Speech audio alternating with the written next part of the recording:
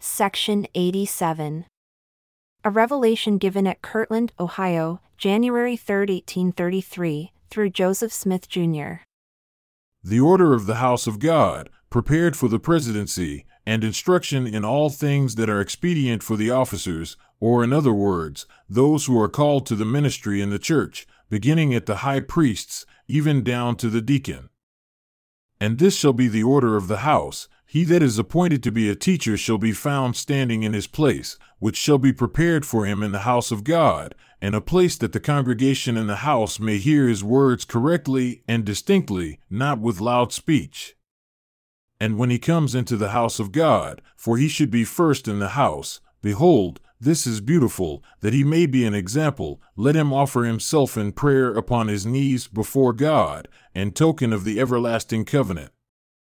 And when any shall come in after him, let the teacher arise, and with uplifted hands to heaven, yea, even directly, salute his brother or brethren with these words, saying, Are you a brother? Or brethren?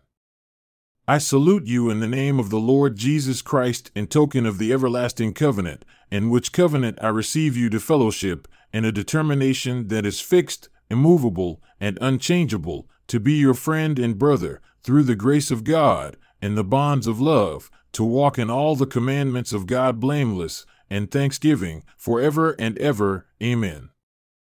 And he that comes in, and is a brother or brethren, shall salute the teacher with uplifted hands to heaven, with this same prayer and covenant, or by saying, Amen, and token of the same.